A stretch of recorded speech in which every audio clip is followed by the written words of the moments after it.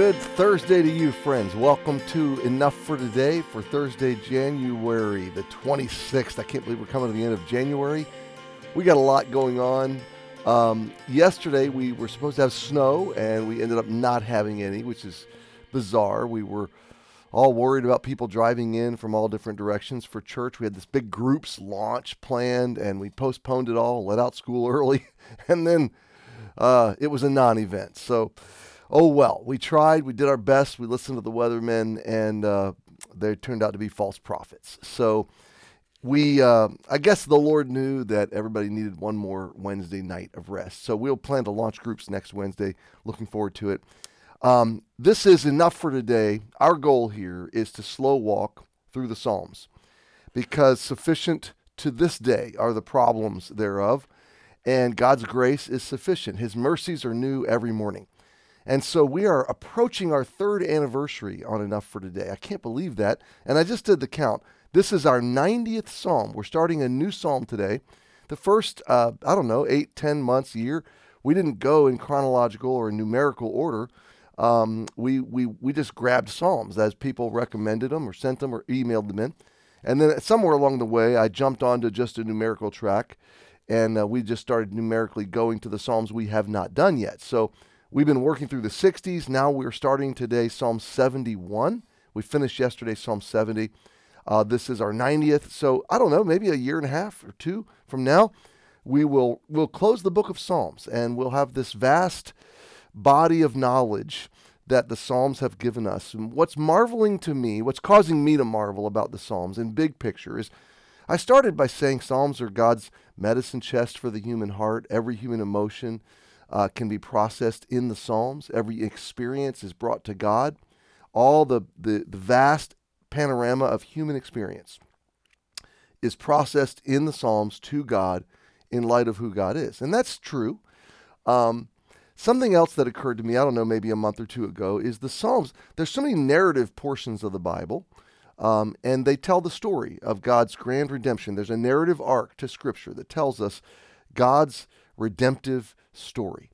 So many events in Israel's history and in the lives of biblical characters and in the life of time itself, the story of time itself, God did not include in Scripture. Those he did include tell a very precise story.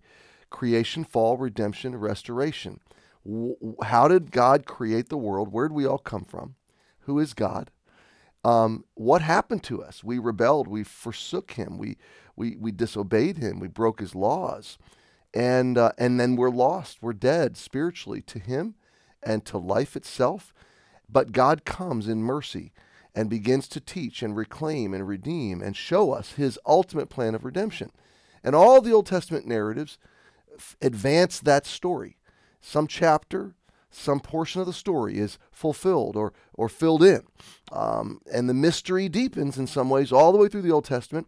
And then you get to the New Testament, and the answer to the mystery is Jesus. He is the wisdom of God. He is the person of the Godhead who came and brought all things into being and holds all things together. And he is ultimately the suffering servant, the Lamb of God, and eventually the reigning king. And it all culminates. It all pointed to Jesus. It all pointed to the need of Jesus, Jesus being the greater fulfillment and final ultimate fulfillment of all of it. And then everything from Jesus and from his life turns out he is the glory of God in a human body, and we beheld him. And we beheld his glory as of the only begotten of the Father, full of grace and truth. He was wonderful in every way and attractive, and he offered himself to us and for us, and he brings life to us. And when we faith him, when we drink of him, when we eat the bread of life, when we come into the light of life, our lives come back to life, our souls are renewed, our salvation is won, reclaimed, and granted by grace and mercy, and we're brought into the life of God and the family of God, and everything in the New Testament that flows out of the Gospels really is about the life and the story of that life that's unfolding in the church of Jesus and in the people of Jesus that continue to go forward until he comes again. So this is the narrative arc of Scripture. Well, you know what Psalms is, right in the middle of all this? 150 chapters. The narratives give us the narrator's view of the external circumstances in the account, and sometimes the inside view, but a lot of times here's the storyline. Here's what God is doing from the outside looking in. The Psalms tell us what God was doing from the inside looking out during all of these narratives. It's amazing how many of these Psalms go into the human soul and look outward during the very narratives that we study throughout Scripture. And it gives this tight weave, this tight tapestry weave to the entire narrative of Scripture. It gives us the human experience from the inside. The Psalms teach us what followers of God do on the inside, to worship Him, to love Him, to serve Him, to honor Him, and to cry out to Him even in dark times. And that's what Psalm 71 is. Psalm 71 is yet another glimpse of the inside-out view of a psalmist, an anonymous psalmist, we don't know who, going to God. This is probably an older man or woman, an older individual, because we hear about old age, maybe concerned about old age. But I love how Warren Wiersbe breaks this psalm down. We're going to read it in a moment. He breaks it down this way. 4 pieces. God helps me now. God helped me in the past. God will help me in the future. And I'm going to praise God for His help.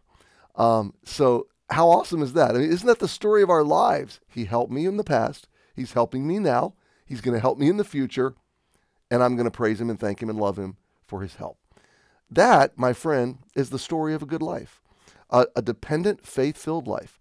He has helped me. He is helping me. He will help me. And forever I will praise Him for His help. Well, let's read it, Psalm 71, and then I'm going to send you into your day, and I'm going to go into mine, and I've got a wonderful day ahead, I pray, and look forward to the things I get to work on today. And I think I'm just going to enjoy some of this day with Dana. The offices are closed on Thursday. I'm going to do a little study this morning, and then spend the rest of the day with my best friend.